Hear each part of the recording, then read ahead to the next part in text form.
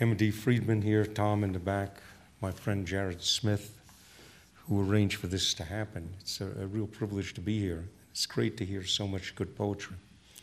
So thank you for inviting me. I lived in Minneapolis a long time ago, from 69 to 1974, and it was my fate, you might say, to cross the Mississippi River almost every day. It's separated the part of the West Bank campus of the University of Minnesota from the East Bank. And I spent a lot of time looking down from the bridge at the river. Everybody who was around in that period knew in 1971 that John Berryman, our better poet than all of us, had jumped off the bridge. And there was this thing about always looking downriver. Nobody ever stood on the bridge and looked upriver, ever. And at some point, as I was going through various things, I mentioned to a friend that we ought to go down to New Orleans and see where the river went, and he thought that was a great idea. And we did in 1972, which is really what the first poem I'll read to you sets up. Let me start with that. I'd stood on that cold bridge, 1972, in Minneapolis, shadowed the careless current, stroked the iron rail that lured release. Jump, and everything would cease. Even hard words that pursued me until all thought joined the river. I didn't jump, healed by drier means, and lived alone for temptation, desire. Looked for my chance to follow the river's hip-swiveling mystery down to the lowest ripples. My fugitive friend Jim, suddenly free, his wife gone, free but not more happy. We cut pocket knife oaths to take the living stream down to the bronze tail of General Jackson's horse in New Orleans. Call me Huck Finn, I declared. Making me Nick Jim, he asked with a slouch. I was telling someone the story about that trip, and I couldn't remember too many details about it. And for the hell of it, I called up Jim, and I said, hey, what do you remember about the trip? And he mentioned about 3 or 4 things, which are the exact same 3 or 4 things that I remembered and no more. So I said, let's do this again. And we did in 2005. Now, as I read on, a lot of these poems are laced with little extracts from the writings of Mark Twain, who knew a thing about the Mississippi River. And these appear in the poetry in italics, but obviously you can't see the italics. So I will hold my finger up in this manner when I'm quoting a line from Mark Twain, with due respect, and maybe you'll think they're the best lines. Sometimes I do. Anyway, this time, 2005. The river this time meant second sight. Recognized him at once, old and white-headed, the boy of 15. We'd see what Jim and I saw 30 years before the millennium. 2 men, 29, divorced, crazy with freedom. Seeing what we'd seen completely gone. Gone the way a slender birch tilts to the running current, slips roots, thrashes, drowns. Gone as a splintery oak thickens its limbs into unrecognizable age.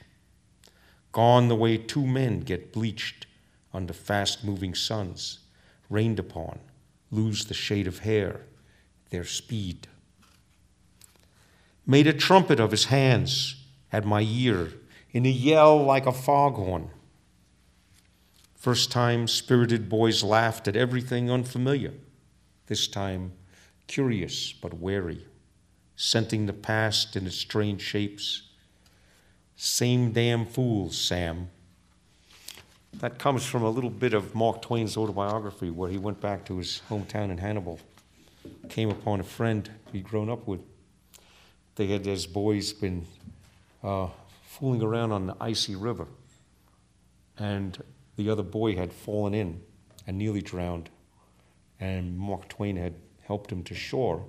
The kid got pneumonia and was very ill for a very long time, and as a result lost the hearing in his ears. He became deaf. Mark Twain didn't see him till he grew up as an old man and came back to Hannibal, and there was this guy greeting him saying, "Same damn fools, Sam."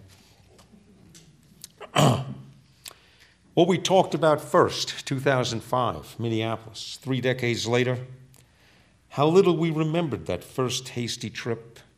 The day after Christmas, Nixon in the White House, gas 29 cents, maroon Ford Galaxy blasting against gray winds, rushed to beat a blizzard, roadside spittled with puzzling white frost, until we saw it was cotton. Tall chocolate women stooped over the crop, inching along. A catch bag trails their path. A skinny dog trails the bag. Kids trail the dog. Stopped at Sambo's Cafe. We played at stuttering, shuffling as if chains bound our ankles. Cracked jokes about Mississippi senators, but Jim said it would fetch bad luck. And abruptly we quit kidding. Skipped breakfast, dragged out, gravel snapping the hind wheels, past a fast southbound freight tracking the Gulfport, watched the slow river stroke toward New Orleans. Divorced, feeling free, we caught Shreveport, country and western on the AM dial. Thought mostly of eat, sleep, then a stroll in the quarter, red beans and rice, shots of bourbon, Dixieland, maybe a barfly for the night, maybe the blues. Jim wrinkles a lip, asks, "Is grits plural?" The View downstream, 2005. The first night, starlight in a warm Minnesota sky, whispery river below the bridge. A cream-colored froth reflects city lights, slides toward a delicate bend. The West Bank bluff stretches, shifts the current eastward, port side, as a hand presses against the dancer's waist, draws the lover away, then back in close embrace, a bump, a glance. The bend blocks the view, arouses what lies beyond the shore's thigh. Does the high breeze cool the beach? What's on this side of the night?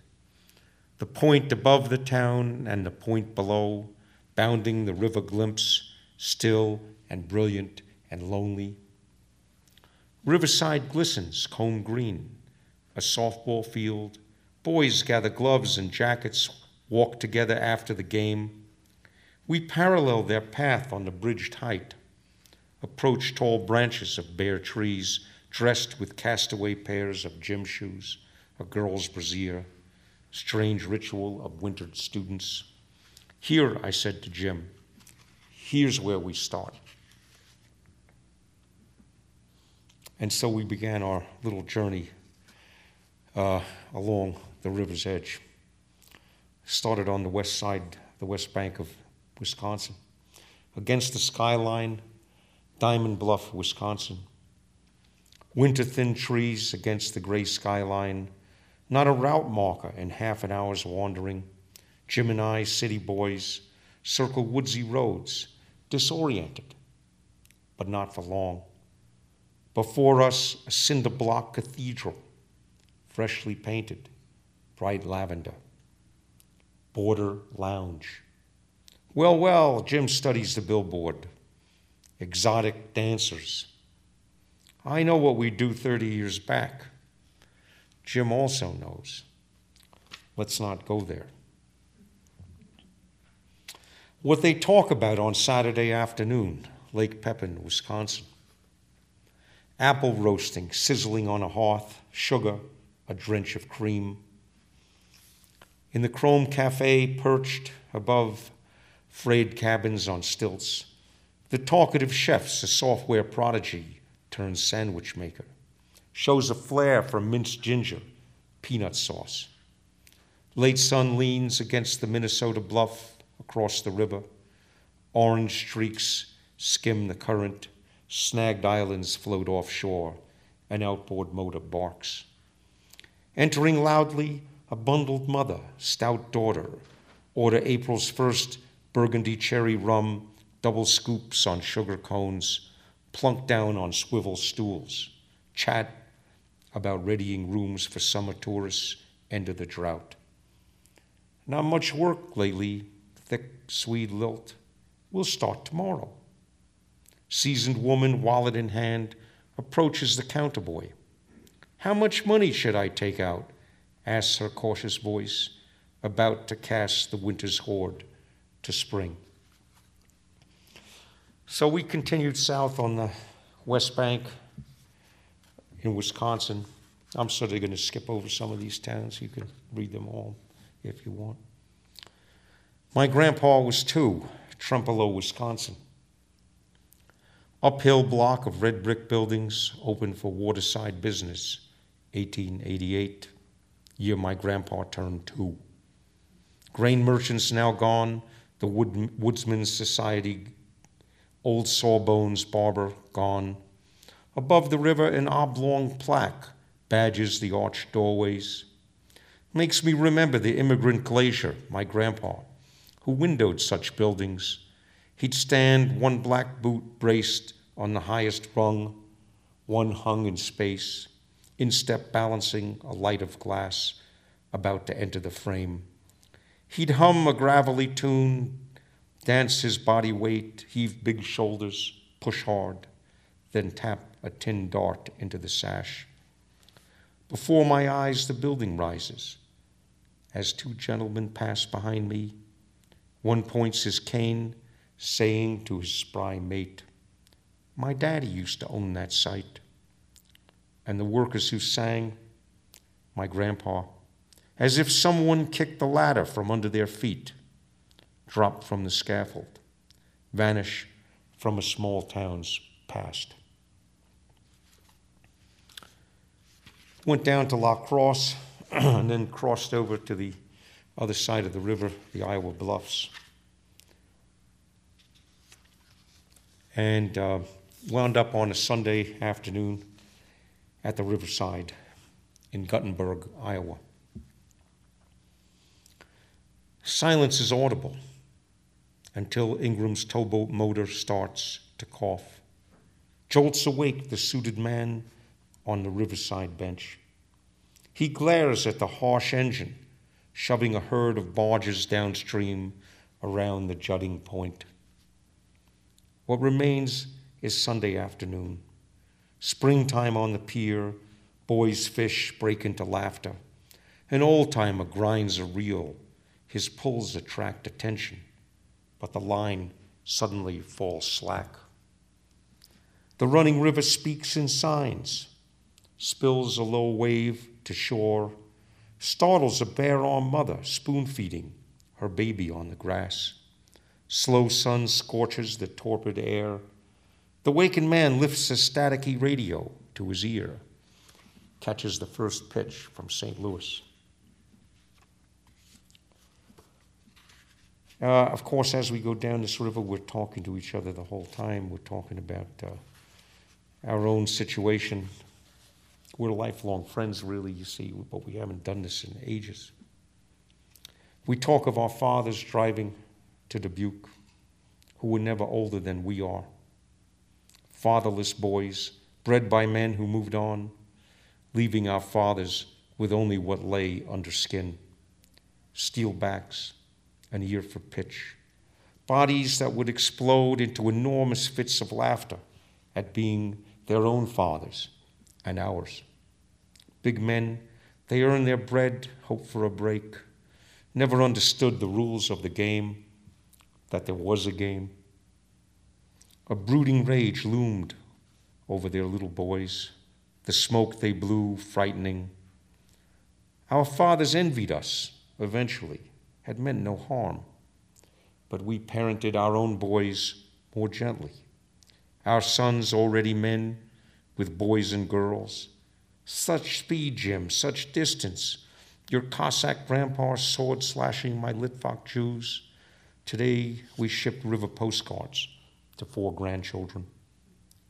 Now we sing in 2 voices. Lyrics of those hard-worked fathers struggling to sink roots in concrete streets. Our grandchildren's songs of Sesame Street. The letter K say for a kiss. The number 2 for their lips. We grasp hands our fathers never held. I'll take you on a digression to Grant's house, Galena, Illinois. Jim opens the screen door, horsehair rocker idles in the front room. Abandoned kettles squat on the cold stove. Lead-lined tub holds dusty dishes. Creaky stairs lead to the bedrooms. The general's black linen suit, shapeless as spirit, hangs in the bare closet. Galena, a parenthesis for the not yet General U.S. Grant, failed soldier, farmer, sales clerk, hand strapped to his father's harness shop, then catapulted through carnage into glory. Shiloh, Vicksburg, ground-shaking thunder crashes, bombshells scream and crash. Chattanooga, the wilderness, Appomattox. Back home, the hero, a rose petal parade. City fathers gifted the red brick house on a hillside. Since Grant has whipped the rebel Lee and open trade from sea to sea, our goods and price must soon advance. Then don't neglect the present chance to call on Grant. Strangers rushed him for handshakes, his autograph. The great man shrugged, yearned for a busy life, left town forever, closed the parenthesis. I've been thinking, says Jim, south of Healy, Iowa. Slow drizzle brushes the rolling Iowa bluffs. Cows cluster beneath budded leaves. Across the bridge over swollen Spruce Creek, damp light gray sky blossoms with song. I whistle to the birds. I've been thinking, Jim says. Pauses a moment. Out drops the news about retiring. Thoughts race back. The shy boy ambitious to teach history. How men bowed before majesty. Pioneers roasted buffalo humps, rebreathing buried voices. 40 years he's lectured. Retiring? Sees my surprise. Starts to say, stops. I know why he's embarrassed. For years we've joked about the idle prospect. Old men raising beers, golf sticks, baggy hindquarters. His eyes shrink in dull light, look away to the nearest woolly green island. What about history, I plead. Whose history, he snaps. Tell the river. 10 minutes later. Pretend the river's your student, Jim. Explain the French influence, the English, Spanish, American Indian, African American, Yankee, Dixieland. Talk about Jefferson, the Louisiana Purchase. Tell the river about everyone who would own it.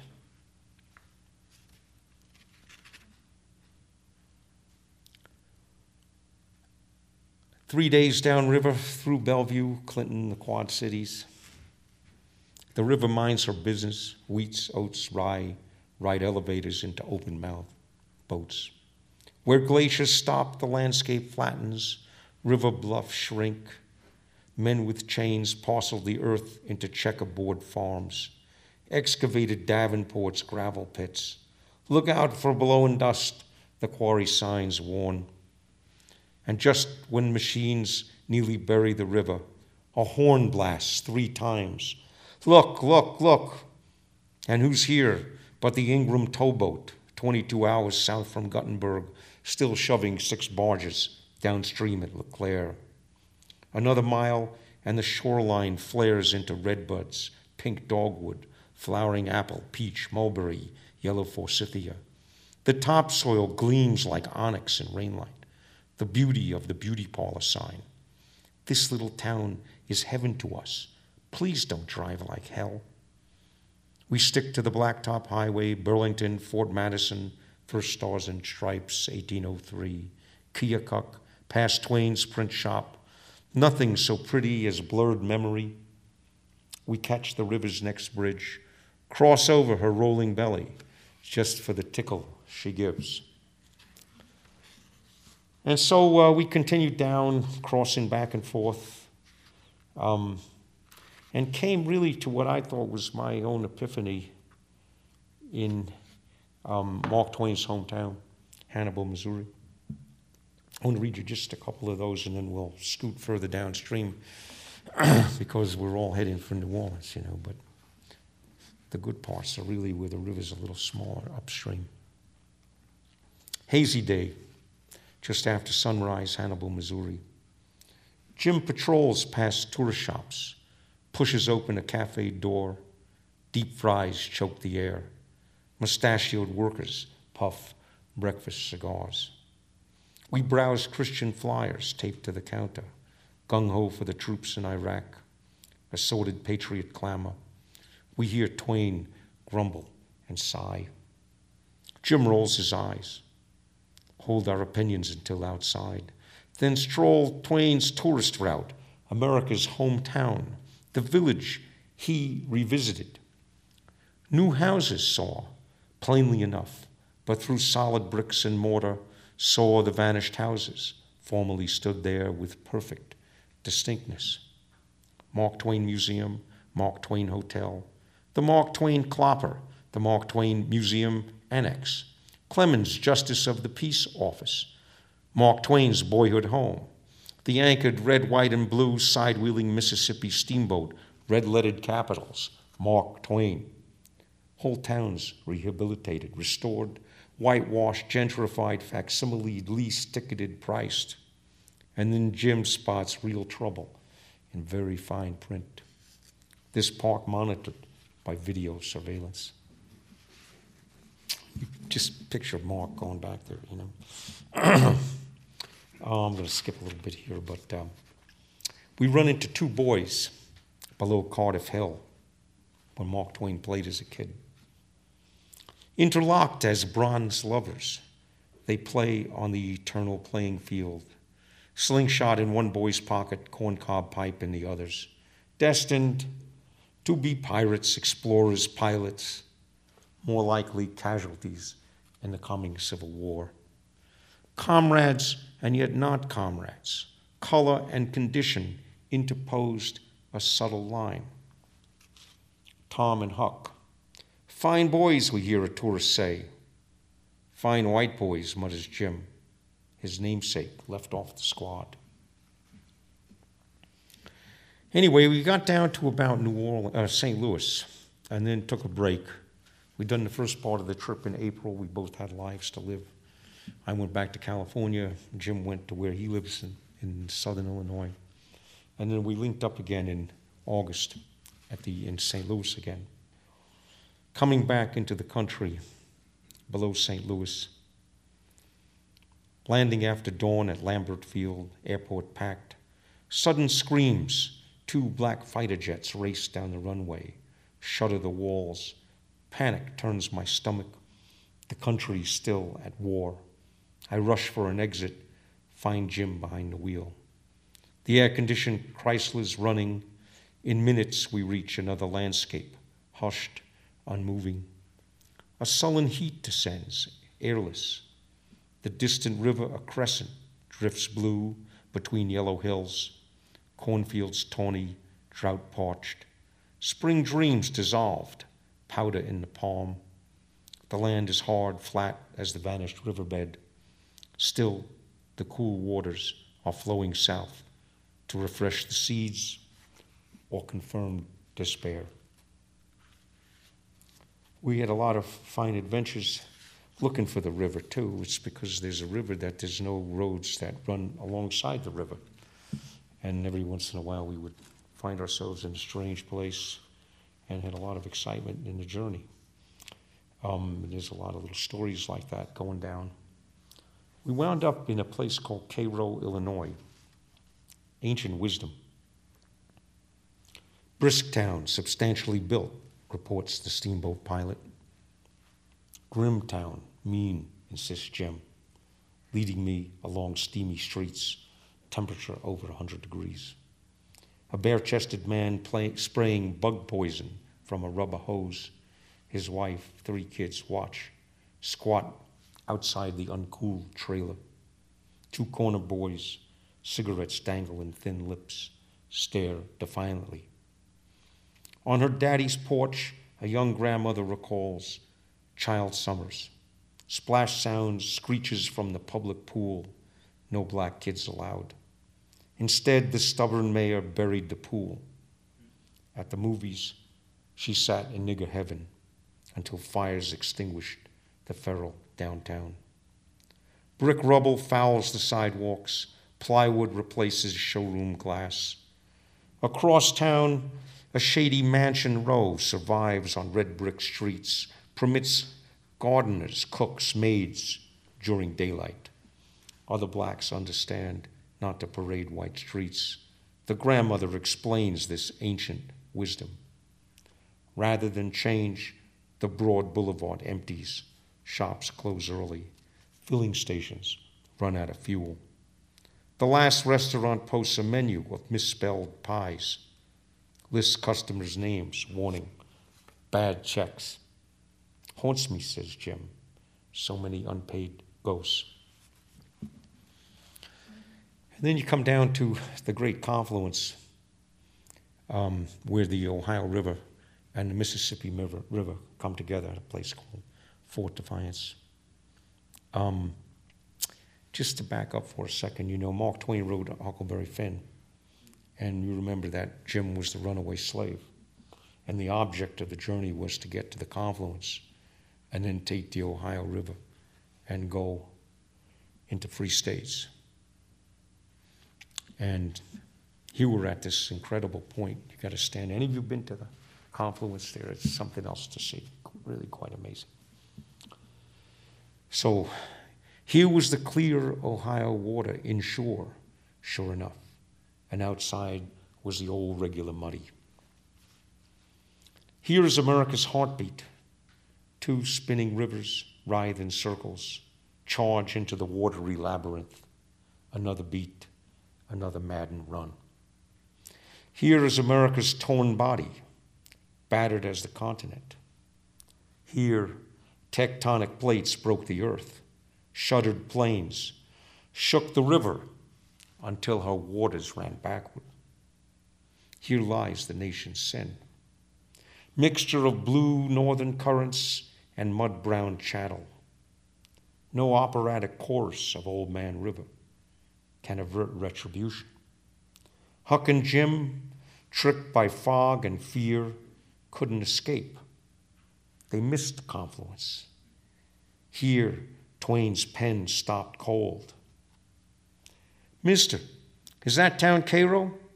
If you want to know, go and find out. If you stay here bothering around me for about a half a minute longer, you'll get something you won't want. Here, read the future as the human poem. Here, the forests breathe bad air. Water's undrinkable. Rubble chokes the channel. Here, the note falls due. Here, nature's nation, wounded, proceeds without us. Mark Twain was writing that book, and he got to that point, and they missed the confluence, and he stopped writing it for 6 years. Didn't know where to go with it. So anyway, onward we went. And, one of the things about Huckleberry Finn, someone told me this after they saw this. The most commonly used word in Huckleberry Finn is lonely. So I have these 3 poems here. I'll read a couple of them called The Loneliness of River Towns. South from Hickman, Kentucky, a pretty town perched on a handsome hill. The solitude of river towns, storefronts broken, Dixie Theater closed, last boats a century gone, creaking freight trains bound elsewhere. No cafes, we with plastic forks in the filling station order bottles of Bud. The elderly soft-voiced waitress apologizes. I just don't know anything about beer. The loneliness of the river towns, too, Tiptonville, Tennessee. Unchanging sameness of serenity, repose, tranquility, lethargy, vacancy, symbol of eternity. A 1941 lunch menu taped to the wall in a secondhand shop. Two men wearing straw hats laugh about the night a tourist drove clear through town into the brown stream. The older one snaps a match against his nail, lights a cigar, laughs again, clear through. And then we got into southern Illinois, southern Missouri, then we entered into Arkansas, came to Mississippi, Memphis, the Memphis Levee. I'll read this one. Someone said something about gravity. Gravity and the river on the Memphis Levee. The big river pours south as gravity wraps around the moon. No white water or rapid falls, monotonous, steady flow. Under a blazing sun, where the high bridge attaches Arkansas to Tennessee, blurred color streaks. 18-wheelers in a high-speed chase. Autos blare, squeal rubber down the mid-city ramps. Here the river's wider than a mile, stretches from cotton fields to cobbled streets. Big waters born 800 miles above rush downstream toward bone-dry acres 400 miles below. Subvert the human scale. We don't talk much about women. Two men shy to talk about women we've loved except ex-wives, the way failed husbands regret blows they gave and received. Later we take turns recalling the ones who slipped away, interludes, affairs, opportunities found and lost. We don't talk much about women who love us, afraid to show we're vulnerable. Anyway, I taught down in the Delta many times to high school teachers. Some of these poems reflect the earlier journeys. This is from a town in West Helena, Arkansas, called The Unfortunate Incident. Am I boring you all? Is this okay to go on? I don't want to go too long. Main Street of the Blues. I'll tell you why. Jim says, here 10 years ago, I asked the oldest man I ever met to tell a story he'd heard from the oldest man he'd ever met. Black sharecroppers at a nighttime meeting, cabin surrounded by orange-tipped cigars. Guns flashed. The wounded ran into the woods, treed for days. Hunters tossed the bodies onto northbound freights. Now no one knows what Jim's talking about. The unfortunate incident is gone. Jim's just learned the oldest man he ever met has died. Mississippi, we had a good time in Mississippi. Benoit, Winterville Mounds, where they have the Native American, burial mounds down there. Vicksburg, where you can see a lot of people buried in the National Cemetery. We wound up to the oldest trail that when whites settled the area, they found this old trail that they called the Natchez Trace. Steps in the wilderness along the Natchez Trace. We searched for signs in the woods, faded footprints, a broken stick. I tried to picture the ones who preceded us, earlier selves. Where did we lose the way? Today there's no trace, no wilderness. The 40-mile parkway barbered, shady trees, smooth shoulders, cucumber green grass rolls into hayricks, a monotonous ride. It's why children fall asleep in the back seat. Adults speak softly of destinations. We approach New Orleans, Jim and I, retrace the map, pursue our mad descent, the fear we had of renewal starting over. We took a little room upstairs, big beds on a balconied street. A friend's Tampax spilled out of my bag. A smile lit Jim's face, dark eyes singing. Because I'm a Southern gentleman, I'll just surmise. To the saloon, barmaids cooed and goosed. Sugar Bowl boys dipped snuff. Jim bought bourbon and branch water, 2 by 2. We swaggered into noisy streets, shoved to Jackson Square, the old general grabbing his bucking horse. 2-man brass band blew the Saints. We edged through a urine-smelling passageway, pulled toward afternoon light, found the levee, water wide, running. Here they are, they broke for the river. After 'em, boys, and turn loose the dogs. Riverborne, 2 young men cross the stream. Scent evaporates. Hounds scratch and howl along the shores. A grizzly sheriff mutters, gone. Not even a smile was findable anywhere. Perdition's what remains, being lost. No mailbox, dental chart, no skeptical detective chases the cold trail. Gone without a trace, we'd scarcely imagined how far they recede in time. Soon we'll touch the horse's tail, stand where the river pours into the sea. We won't face each other, but turn to allow an upriver glance, turn back to shivered loss. So we were getting toward New Orleans, and this was getting to be a real point of tension between us because, what are you going to do when you get to New Orleans? Going to hug and kiss and say what? And, neither of us too sentimental about the thing. And we kept talking about how we were going to pass through New Orleans and keep going. But we got to Natchez on a Saturday afternoon about 4 o'clock and found a motel. And then, went across the river to Vidalia, Louisiana, where they had one of those endless gambling places that float. This is called Visible Saints. Vidalia, Louisiana. Bidding on anything that turned up, he can outjump any frog. 2 dopes, we could become millionaires. Beat the loosest slots on the Isle of Capri, where fortune flutters below the bluffs. Sparkling churches, sermons, prayers, the second chance that comes at night, Jesus riding a blackjack to the perfect ace. Lucky, uncommonly lucky, ready and laying for a chance. A jingled gospel calls the reprobate to casino tent camp. Speedboats slap the current, crawl past the jetty. Shuttle buses dip toward shore, autos flashing headlights. At the threshold, men open-collared in tuxedos plant cigarettes in bowls of sand. Afro women come in gowns. A worker lunchbox tucked at the elbow strides inside. A frog so modest and straightforward, for all he was so gifted.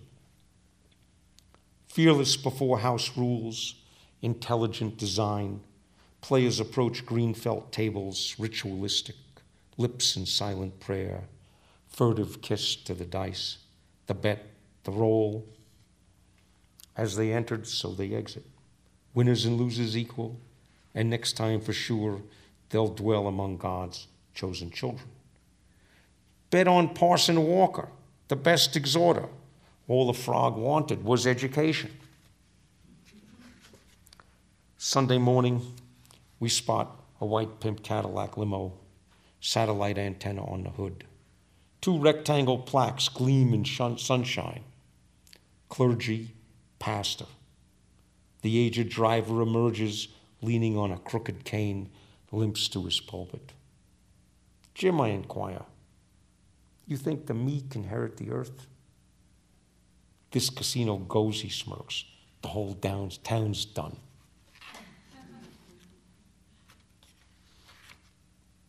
And then we come to our reprieve. Natchez, Mississippi. Einstein's right. Time bends toward mass, quickened by years, but crawls into caves of echoed voices. We began, Mississippi slept in bed. No point to the trip, but its possibility. Now we know more. This time is the last time. We're not ready for the end. Advanced toward a throng gathered in a motel lobby, staring at TV, rolling headlines forecast today. Bracing for Katrina, evacuate New Orleans. The city's closed, no entry. Quickly we calculate the odds. Let's go south, ride out the storm, but there is no and. And uncontrollable as hurricane rain drenches the land, our fear evaporates. What Jim and I know, not frustration, but deliverance, reprieve. And so we cut back across the river and had to drive all the way back up to St. Louis. I'll read you the last poem. It's called Postscript to a Flood. And from Mark Twain, the last quote. Noah and his family were saved, if that could be called an advantage. Trapped by insistent coverage, aerial views of heroic rescue failure, the waters rising. A woman in pale nightgown, hair soaked, wails on a rooftop, calls for her boy. As rain falls, we get newsroom advice. Stock up on matches. Name tag your children. As if, says Jim, the river will stop. From elongated tail to slippery tongue, nothing but that frail breastwork of earth between the people and devastation. Skin insulates the body. The puncture bleeds. Dark waters dissolve, submerge, the earth sinks. This river's a planetary seam. Doesn't reason, think, want. What are two people to a river? The same as 2,000, 2 billion. Mississippi is everything they are not. The river outlives every desire. Immortality is a human misunderstanding. When I say goodbye to Jim at the airport, we know the continent can't last forever. So thank you very much.